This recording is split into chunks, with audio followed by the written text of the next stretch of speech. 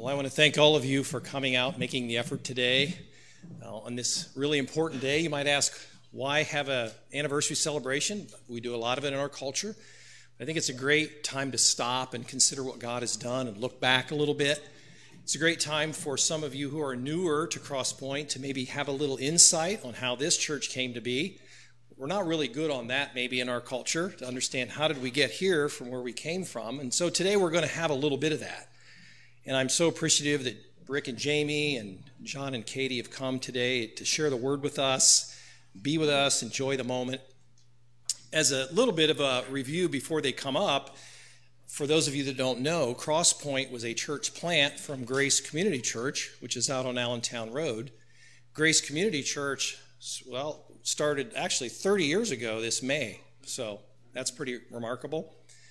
And 10 years ago, it was agreed that we would do a church plant and ended up being in the city, as we didn't anticipate that.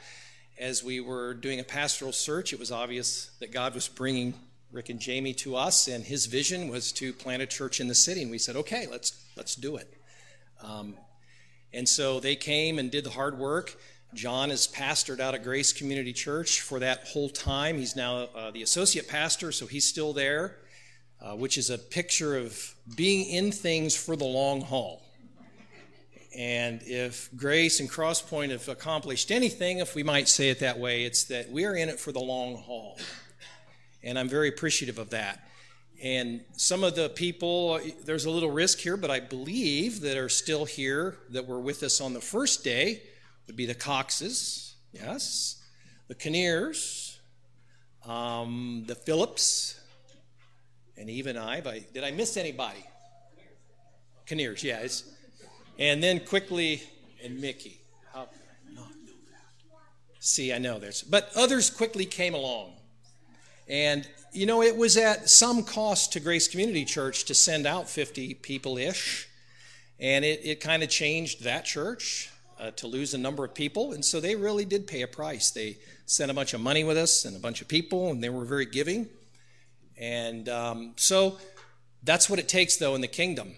I find in the kingdom, there's as many goodbyes as there are hellos in relationships. And we have to embrace that because God's kingdom will not expand if we just keep it to us four and no more. And so I'm really appreciative. And I want to announce today that I'll be leading a church plant of 2 more churches in Lima, and Rick and John are going to pastor those churches. No, I guess maybe not. But we can dream. We can dream, can we not? So John came to us from Troy, Michigan, if I remember right, Katie, and they've stayed with us ever since. It's been amazing. And Rick and Jamie came out of Trinity Seminary to pastor with us. And then Nick, who's down in the nursery right now, came along a couple years later. So God has blessed us with this continuance of strong, personal, loving ministry. So I'm just going to turn it over to Rick. I think you're coming up. John's coming up first. John's going to come up first and speak to us, and then Rick will come up, and then we're going to close with communion today. So welcome, my brother.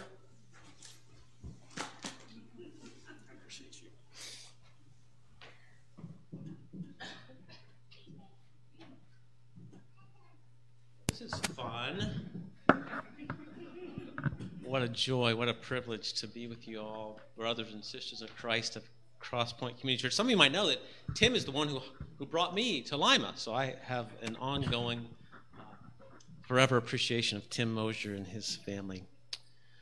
Well, it's a great joy, it's a great privilege for me to be with all of you this morning. Even as we were singing, "We Will Feast in the House of Zion," I was thinking, that's what eternity's going to be. We're going to all be gathered back together from all over the world, from all our ministries, to feast in God's presence forever and ever. That's going to be awesome. And until then, we have times to be together like this, where we're remembering, we're celebrating the goodness of God. So it's a great joy for me to be here today. Thank you so much for inviting Katie and me to celebrate and be with you on this happy occasion.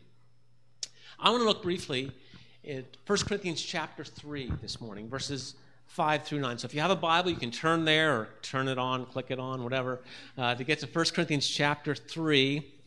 Verses 5 through 9. And here's my hope in our study this morning. I want to do a couple things.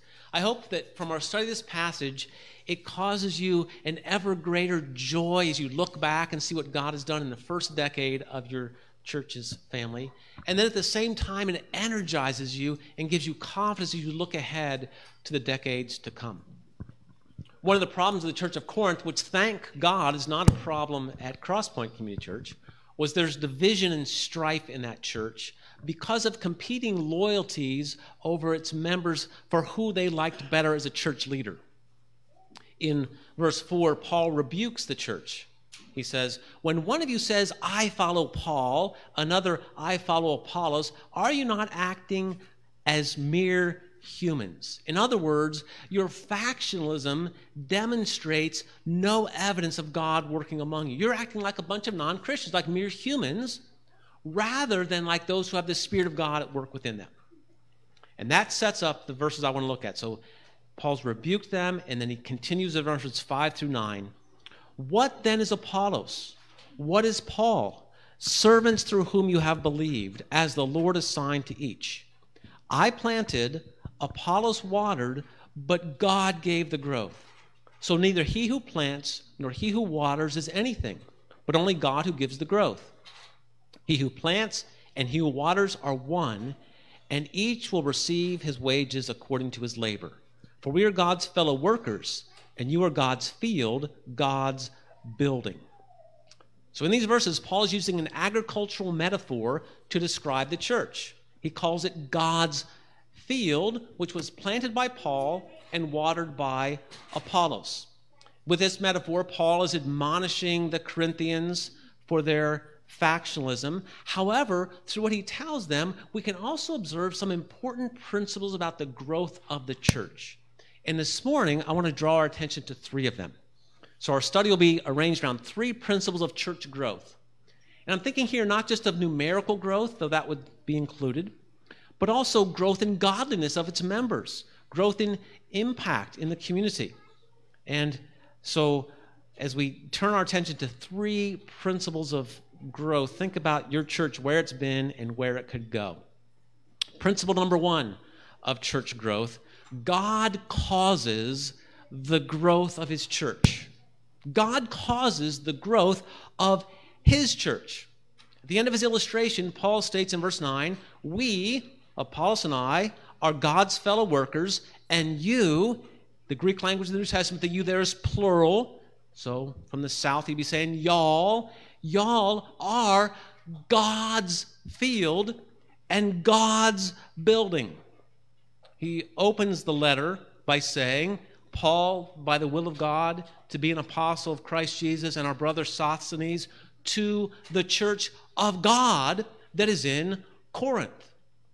In Acts chapter 20, verse 8, Paul instructs the elders of the church of Ephesus, be shepherds of the church of God, which he bought with his own blood. So whether it's the church of Corinth, the church of Ephesus, the church of Crosspoint, or any other church, it belongs to God. He's the owner. And that means that the church does not belong to the pastor. It does not belong to the leaders. It does not belong to the founding members. It does not belong to the largest contributors. It doesn't belong to the congregation. The church belongs to God. It's his. And that should affect our attitude, because instead of asking, well, what do I want from the church? Or what do we, the members, want from the church? The question should always be, what does God want? What does the owner want? So as we make decisions about buildings and budgets and staff and programs, as we navigate difficult circumstances, the question is, what will please him? What will bring him glory? Friends, your church belongs to God, and any growth it has experienced or will experience is ultimately because of God. Paul makes this point twice. You look in verses 6 and 7. I planted, Apollos watered, but God gave the growth. So neither he who plants nor he who waters is anything, but only God who gives or causes the growth. The Corinthians were dividing into camps based on who they thought was the most gifted, most effective minister. I'm of Paul, I'm of Apollos. Paul acknowledges that Paul and Apollos have important work to do, but he also says neither he who plants nor he who waters is anything, but only God who gives the growth. Farming involves, among other things, planting and watering. It also requires plowing and weeding and fertilizing. That's about all I know about farming. It takes that stuff to do. I know nothing. I know some of you are farmers.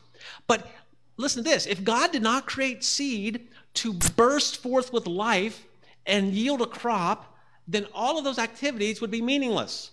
Farmers would literally be just playing in the dirt.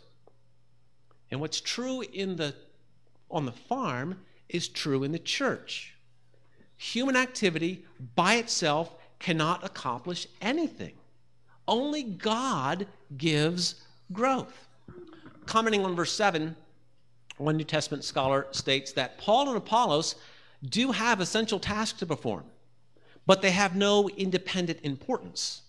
From the perspective of ultimate responsibility for the Corinthians' existence as the people of God, Paul and Apollos count for nothing. Because without God's prior activity, bring them to faith and causing them to grow, there would be no church at all. Matthew chapter 16,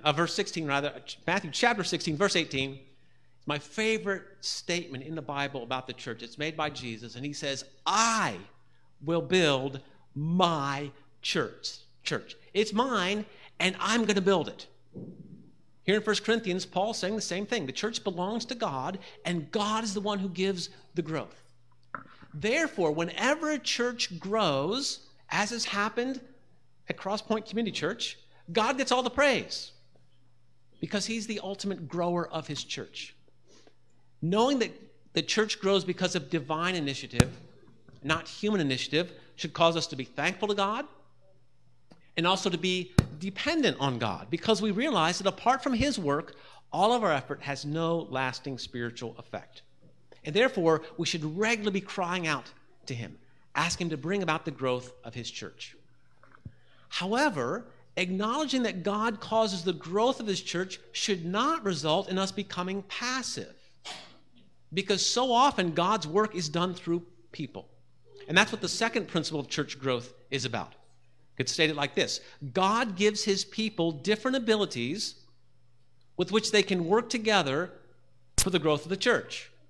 So principle number one is God causes the growth of his church. Principle number two, God gives his people different abilities with which they can work together for the growth of the church.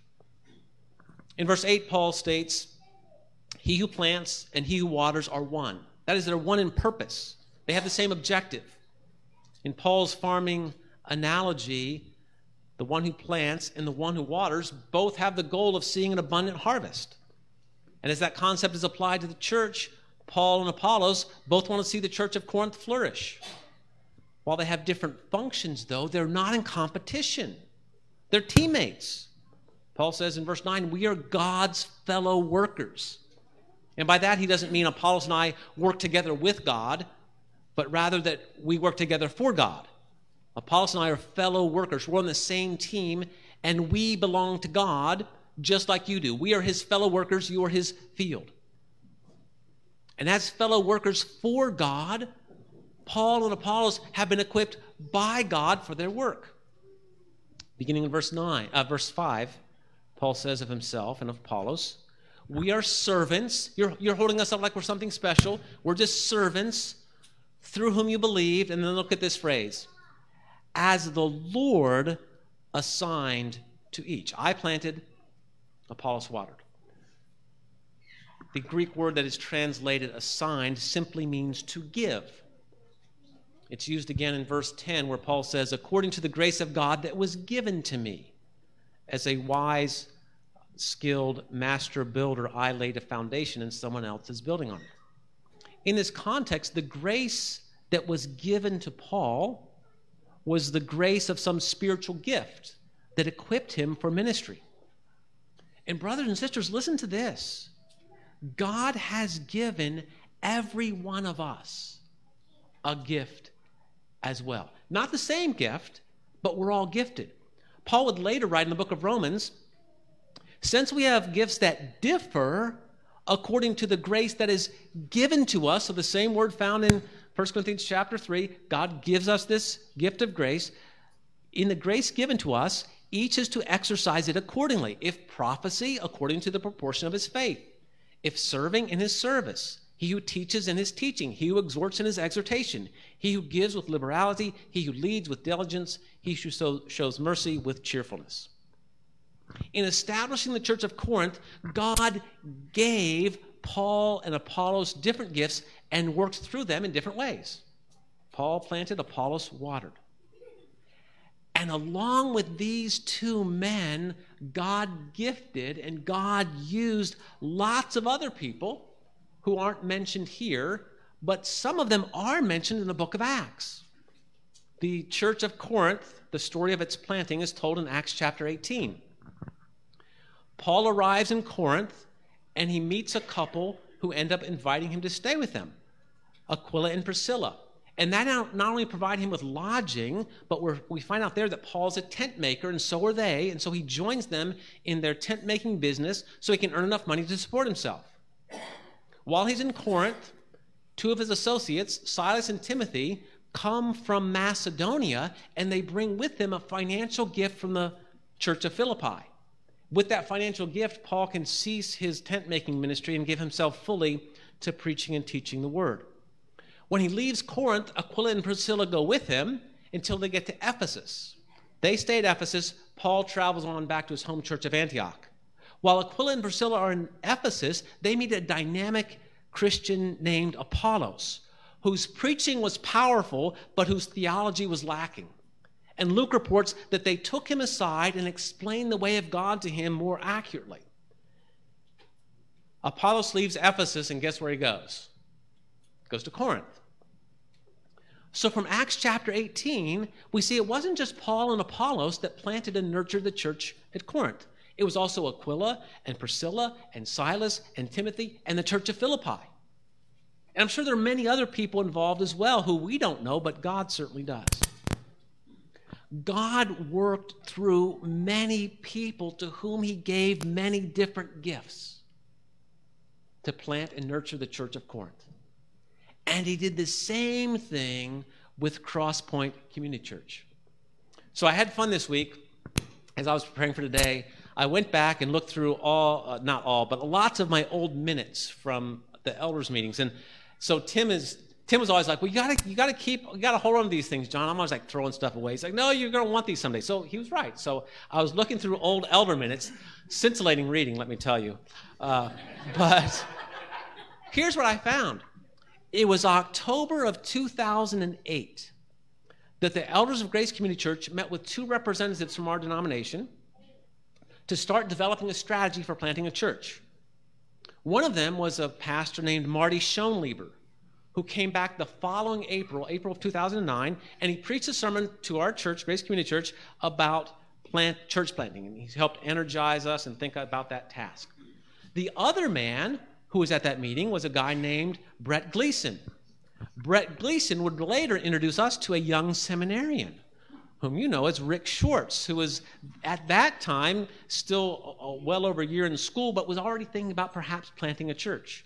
That introduction to Rick came after, a year and a half, maybe, Tim, of us looking for someone, and it's just like we're just strikeout after strikeout. We actually invited him to buy in. It's like, he's not going to work. And God was not opening up the door until we met Rick, and he was here like 5 minutes, like, yep, that's the guy.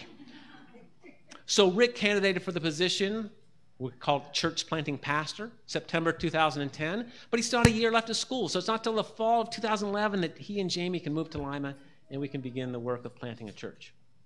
Now, I review all of that as a way of helping us see how God gives different gifts to his people, and then he uses them as he networks them together, and they work together for the good of his church.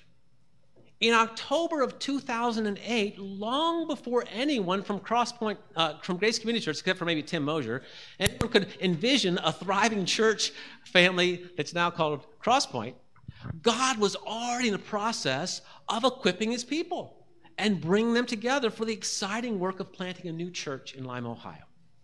And that should motivate each one of us as we look into the future.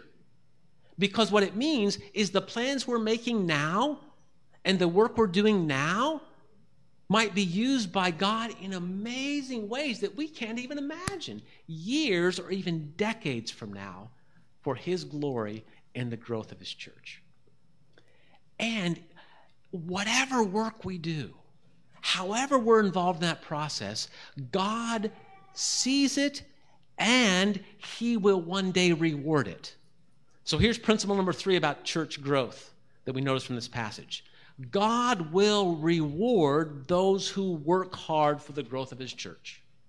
God will reward those who work hard for the growth of his church. Verse 8. He who plants and he who waters are one, and each one will receive his wages, or that word could also be translated reward. He will receive his reward according to his labor. Now, the Greek word translated labor is not the general word for work. Rather, it's a word that has the idea of exertion that leads to exhaustion.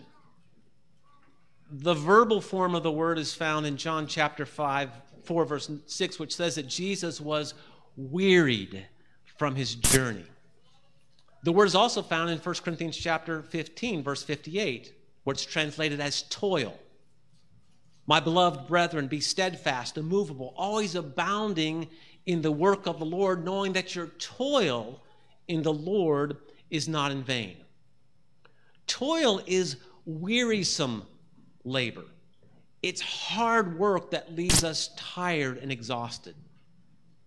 Teaching, preparing to teach God's word can be toilsome. Caring for children, like is going on downstairs right now, can be toilsome. Preparing to lead worship can be toilsome. Earning lots of money to give to the work of the church can be toilsome. Working to maintain a church building, to fix up a church building, like you're doing, can be toilsome. It can be toilsome to counsel someone who's depressed or whose marriage is falling apart. It can be toilsome to feed the hungry. It can be toilsome to serve the community in the name of Christ. And when our work is exhausting, we're tempted to give up and just sort of coast in the Christian life. But Paul encourages us not to do that. Instead, he says, abound. And the picture there is overflowing. Like a spring overflowing with water, overflow in the work of the Lord. And he says, do that with the assurance that your toil, your exhausting labor is not in vain in the Lord. Now, when Paul says our labor is not in vain, he doesn't mean it's always going to be successful. Our hard work is always going to accomplish what we hoped to. Rather, what he means is it's never worthless. It's never a waste of time. And that's because even when our toil doesn't produce what we might hope, we don't see the tangible results that we long for, God still sees it. God is pleased by it. God will use it according to his purposes, and God will one day reward us for it.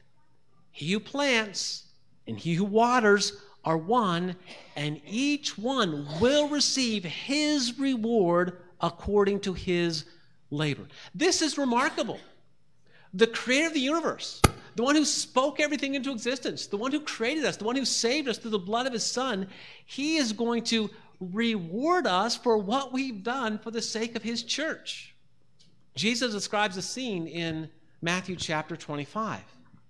The words of commendation will be, well done, good and faithful servant.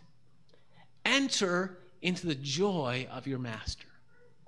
So when we feast in the house of Zion, we're going to be partying like never before, and we're going to be rejoicing as we see what God has done through his people, and God's going to look at his servants who've served him faithfully and say, well done, well done, well done, well done, well done, good and faithful servants. Enter into the joy of your master. Can you imagine anything sweeter in the whole universe than hearing the creator, not a creature, not a fellow creature, the creator saying to you, well done.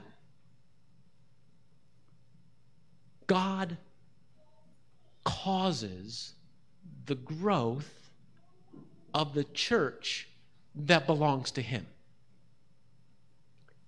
And often he does that by giving gifts, different gifts to different people so they work together for the growth of his church. And for those who do that, there's a sweet reward that all their hard work, all their toil will be rewarded one day.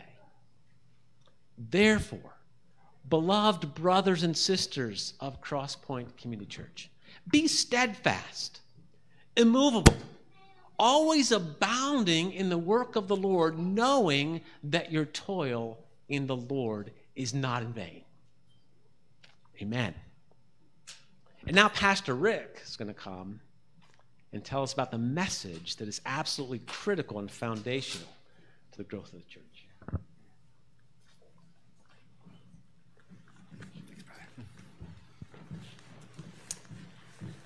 Well, hello, everyone. It's kind of hard to follow John Hayward, I just have to say. I wish I would have gone first, you know.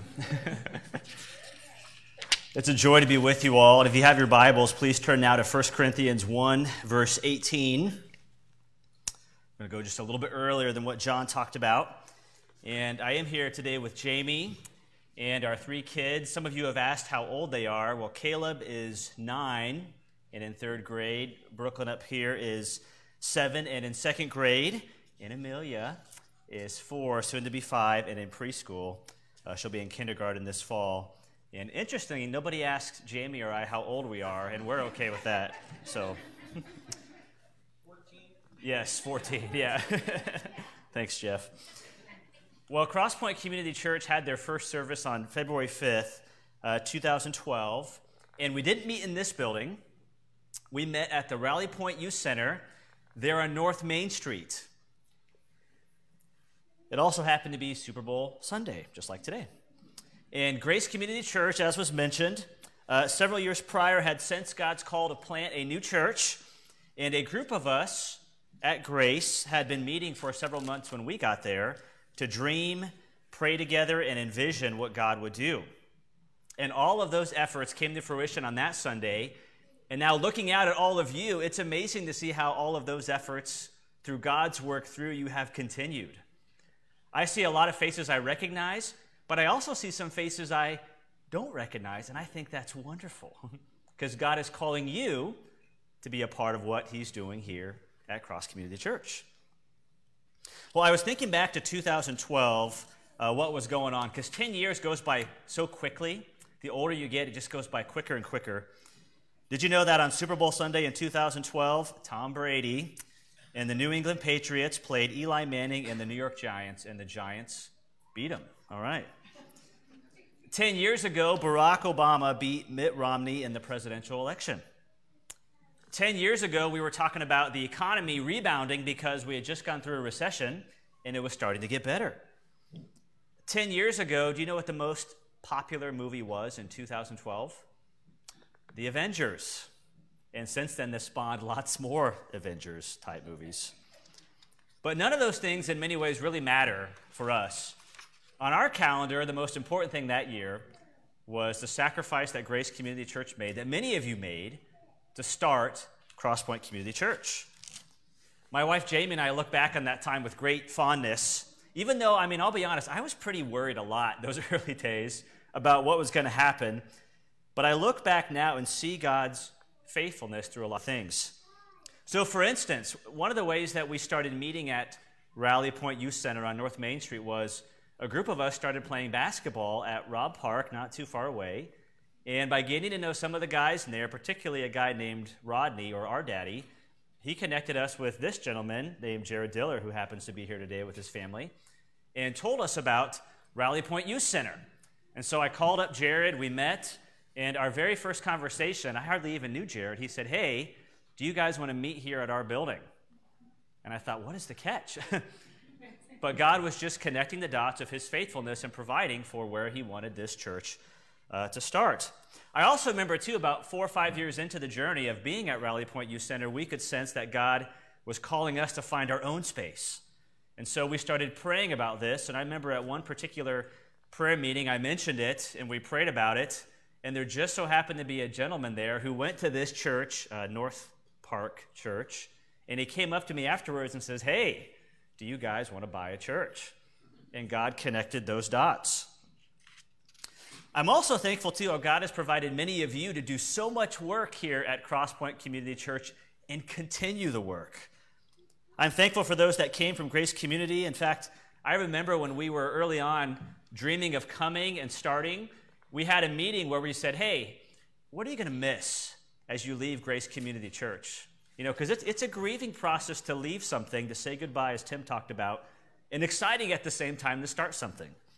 And I remember Chad and Megan Kinnear, if I can quote you, saying that one of the things that you would miss was that one of your girls would never be able to use the little potty at Grace Community Church. Go back and use it anytime, John said. So maybe Nathan Seidner, as you're working, maybe think about a little potty here at Crosspoint Community Church. Okay, yeah. And I'm also thankful how God has provided you now, Nick and Sarah, and many of you to continue the work in incredible ways. Well, I want to read from 1 Corinthians 1, 18 to 25.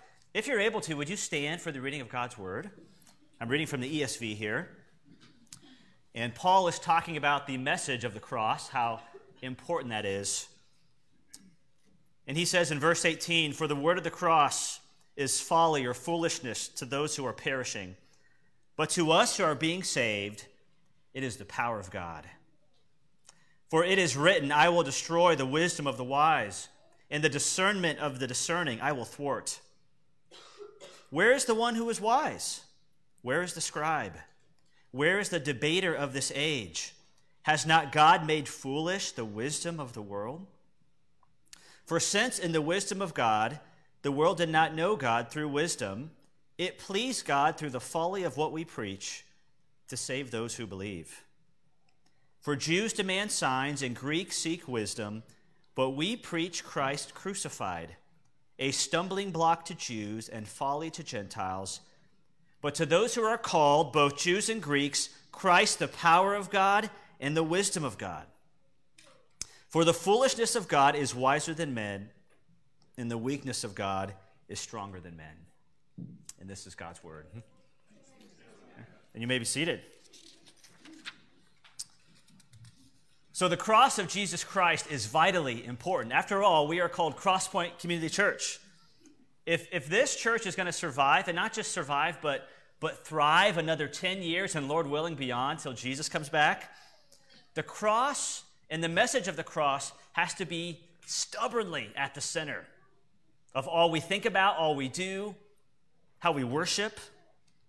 And I have two reasons from our text why that's the case. Two reasons.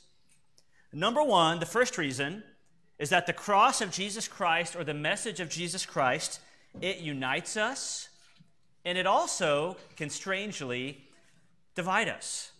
It's a great unifier, but it's also kind of the measuring stick that we have to keep central, that sometimes we have to divide over. It's the fundamental distinguisher and distinctive of our church. You know, John mentioned that the church had a lot of problems in Corinth. In fact, I've often joked, if you ever want to be encouraged about your church, just read 1 Corinthians, because it's a pretty discouraging situation they were going through. They were divided over leaders. I follow Paul. I follow Apollos. I follow Peter. And think about our society and nation. Do we as a society ever divide over human leaders? Boy, every 4 years, every 2 years, all the time. Every day. And that kind of thinking even creeps into the church. Even today, right, in the world of church world, do we ever organize around certain leaders? We do. We struggle with that too. But if the cross of Jesus Christ is central, if the message is central that Paul is talking about, that's going to make all the difference. We won't divide based on what the world divides over. We'll unite over the cross, and when it's appropriate, we'll even divide over the cross.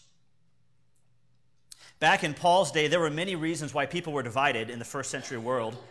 There were slaves and free, Jews and Gentiles, rich and poor.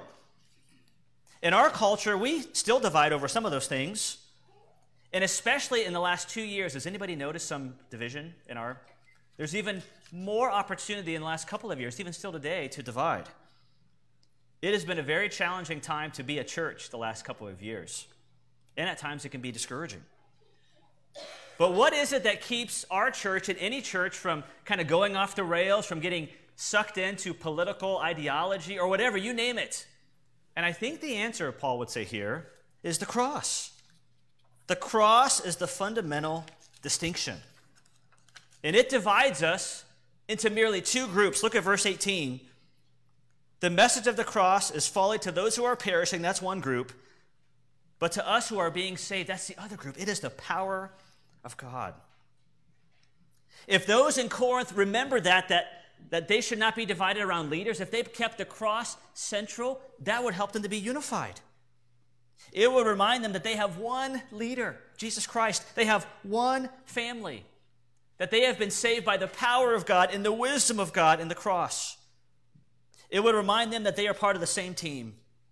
And it would humble them, because at the foot of the cross, we're all the same. There's no boasting except in Christ. So Crosspoint Community Church, if you want to be a united church, focus stubbornly with a laser-like focus on the cross of Jesus Christ. And if you find yourself becoming more excited about something else, even if it's a good thing like a program or a ministry, there should be a little bit of an alarm going off, because we have to keep the cross. We have to be excited about the cross first, and from that, everything else flows. At the same time, if you keep the cross central, it also helps you to know when to divide from the world, and often, sometimes even in the church. Because the message of the cross, Paul says, to the world seems foolish, doesn't it? It seems weak. It doesn't make sense. I remember one gentleman earlier in our church plant. He was starting to respond to the message of the cross. So after one of our D groups, one of our Bible studies, a men's group, a couple of us sat down with him and went through the gospel using one of those gospel tracts, 2 Ways to Live, because he needed to know the gospel more. And as we talked about the cross, he got excited that he could have a relationship with God. But then as we started to talk about, well, if you're going to respond to the message, you have to surrender your whole life. Even though the cross is amazing, it's grace, it's mercy that God did. It involves saying, I'm going to give my life. And that's when he started to push back. We saw his countenance change, and he was very honest with us and said, you know what, Pastor Rick, I don't think I'm ready for that. But we shouldn't be discouraged by that, because that's what the cross does. It calls us, it calls people to follow God, and it also puts up a big resistance to people following God, and God has ordained it that it is this way. Even in the church, when the cross of Jesus Christ is at stake, that is when you think about dividing as a church. I pray that it never gets to that point in this church. But even then, that's the measuring stick. So if we are going to survive for another 10 years and beyond, if any church is going to thrive through everything going on in our culture, in this world, we have to be stubbornly united around the cross. The second reason that we see here, the second reason why we have to be focused on the cross, is not only that it unites us and divides us, but the second reason is that the cross is God's appointed power and wisdom. It is the very means, Paul says, that God has called to bring men and women to salvation. It is God's appointed power and wisdom. If you look at verse 22 and following, we see then how the cross confronted their culture. Jews demanded signs, and I heard that Pastor Nick is preaching through the book of John, correct? Jesus is giving a lot of signs, but that still wasn't enough for their culture. Jesus, show us a sign, and then maybe we'll believe. And the ultimate sign that Jesus showed the Jews that he was the Messiah was that he died on a cross, which, that was foolish. That was weakness. That didn't make any sense, that the Messiah, who was supposed to be this conqueror and king, would die naked and bleeding on a cross. Or to the Greeks in verse 22, the Greeks seek wisdom. And back in that culture, the Greeks and the Gentiles, they loved their wisdom and philosophical systems. And the cross seems like utter nonsense to them too. But in verse 23, Paul says so simply, but we declare Christ crucified, which is a stumbling block to Jews and folly to Gentiles. But interesting, in verse 24, to those who are called, by the way, who's doing the calling there? God. God uses the preaching of the cross. As the cross goes out, God does his amazing work where he calls men and women, both Jews and Greeks, to himself. And Christ becomes, strangely, ironically, through the cross, the power of God and the wisdom of God. And if he's not calling you, it doesn't make any sense. It seems like this is weird stuff. Some of you may be sitting here today thinking, this is weird that we lift high a crucified Savior. But to those whom God has called, man, it is precious. It is the wisdom of God. It is the power of God. The cross and the preaching of it is God's plan A to save sinners for himself. You know, even when I was in Bible college and in seminary, and even many years prior, there was a lot of debate going on, is preaching outdated? Is declaring God's word outdated? Even I hear John Piper, who's been preaching for years, back in the 60s and 70s, there was that question then. But let me tell you, it will never be outdated. We are called to continually declare the message of the cross. It is God's plan A to save sinners. What actually seems weak is God's power, because through the means of the cross, it is by our faith in Christ and the cross, that's how we're declared righteous in his sight. That's how he accomplishes salvation. It is powerful. And what seems foolish is actually wisdom, because at the cross, God is able to satisfy his own justice. He is magnified in his justice at the cross, but also he's also gracious and merciful. And those two concepts just beautifully intersect at the cross, that God can be just and yet justify us in Christ Jesus. This is absolutely appropriate because we don't get any glory for this, but God gets the glory. There's no way we can be saved on our own. You know, I was recently reminded of this power of the cross and its foolishness and weakness recently in Bern, where we're serving right now. There was a couple in our church in their 90s. He just passed away, went to be with the Lord, and his wife, his widow, is now in an assisted living home. And she's pretty much blind. If I get 2 feet in front of her face, she knows it's me because of my voice, but she can't even see me. That's how blind she is. And so every day she'll ask one of her nurse aides to read Scripture for her for 10 to 15 minutes. So this person will come in and read it. And it just so happened that she asked this person to read about Jesus. And over the weeks of doing this, finally that nurse aide came in one day and said, "Bernie, would you tell me, how can I have a relationship with this God that I'm reading about?" So God, through this blind 90-something-year-old woman, simply reading about the cross, called this nurse aide to a saving relationship. That wasn't part of our church's evangelism strategy, by the way, either. That's just simply God doing what he does through the preaching of the cross. I remember early on in our church plant, we had the privilege of having a couple in our living room. And through the teaching of the cross in the book of Mark, God called them to rededicate their lives to Jesus Christ. I'm all for creative and evangelistic outreaches. I'm all for it. In fact, this church has been a part of many of those kind of things. But I'm always reminded that God loves to work by simply lifting high the cross. That is the great distinguisher of those who come and those who don't. And it is his very means that he brings people to himself.